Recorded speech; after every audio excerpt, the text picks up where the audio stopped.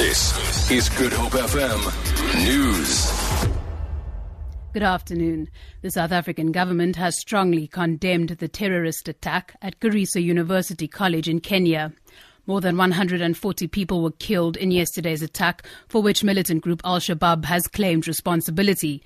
International relations spokesperson Clayson Monyela says President Jacob Zuma has expressed shock and dismay at the attack, describing it as barbaric and cowardly. President Zuma also expressed his sympathy and deepest condolences to the government and people of Kenya, especially the families of the victims. The South African government reiterates our support for Kenya and the international community's efforts aimed at peacekeeping. President Zuma said terrorism in any form and from whichever quarter cannot be condoned. Cape Town traffic services have reopened the road after the fatal collision which claimed the life of a pedestrian in Strandfontein. Cape Town traffic spokesperson Richard Coleman says a 26-year-old female died after being hit by a car while crossing the road. Coleman says the road had to be closed to traffic while authorities cleared the scene. Police are investigating the cause of the collision.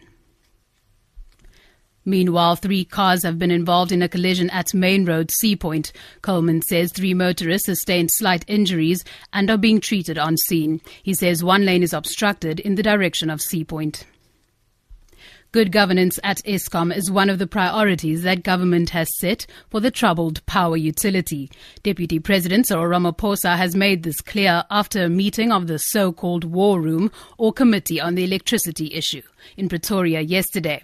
Eskom Board Chairperson Zola Tsotsi resigned this week just days after he suspended the CEO and 3 other senior executives. Ramaphosa's spokesperson Ronnie Mamupa outlines their plans for the parastatal. We are seeking sustainable ways to stabilize Eskom and the national grid, and thus advance energy efficiency in our country. We want to return Eskom to optimal technical capability. We also want to ensure that the governance processes and structures within Eskom are on a sound footing. We know that Eskom has leadership and governance challenges. We are taking steps to address these challenges.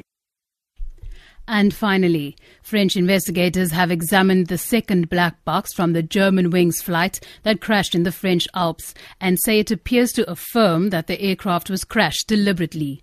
Data suggests that the co-pilot, Andreas Lubitz, who was at the controls, used the automatic pilot to put the plane into descent and then repeatedly increased speed.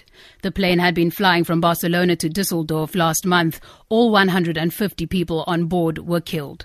For Good Hope FM News, I'm Danielle Buzet.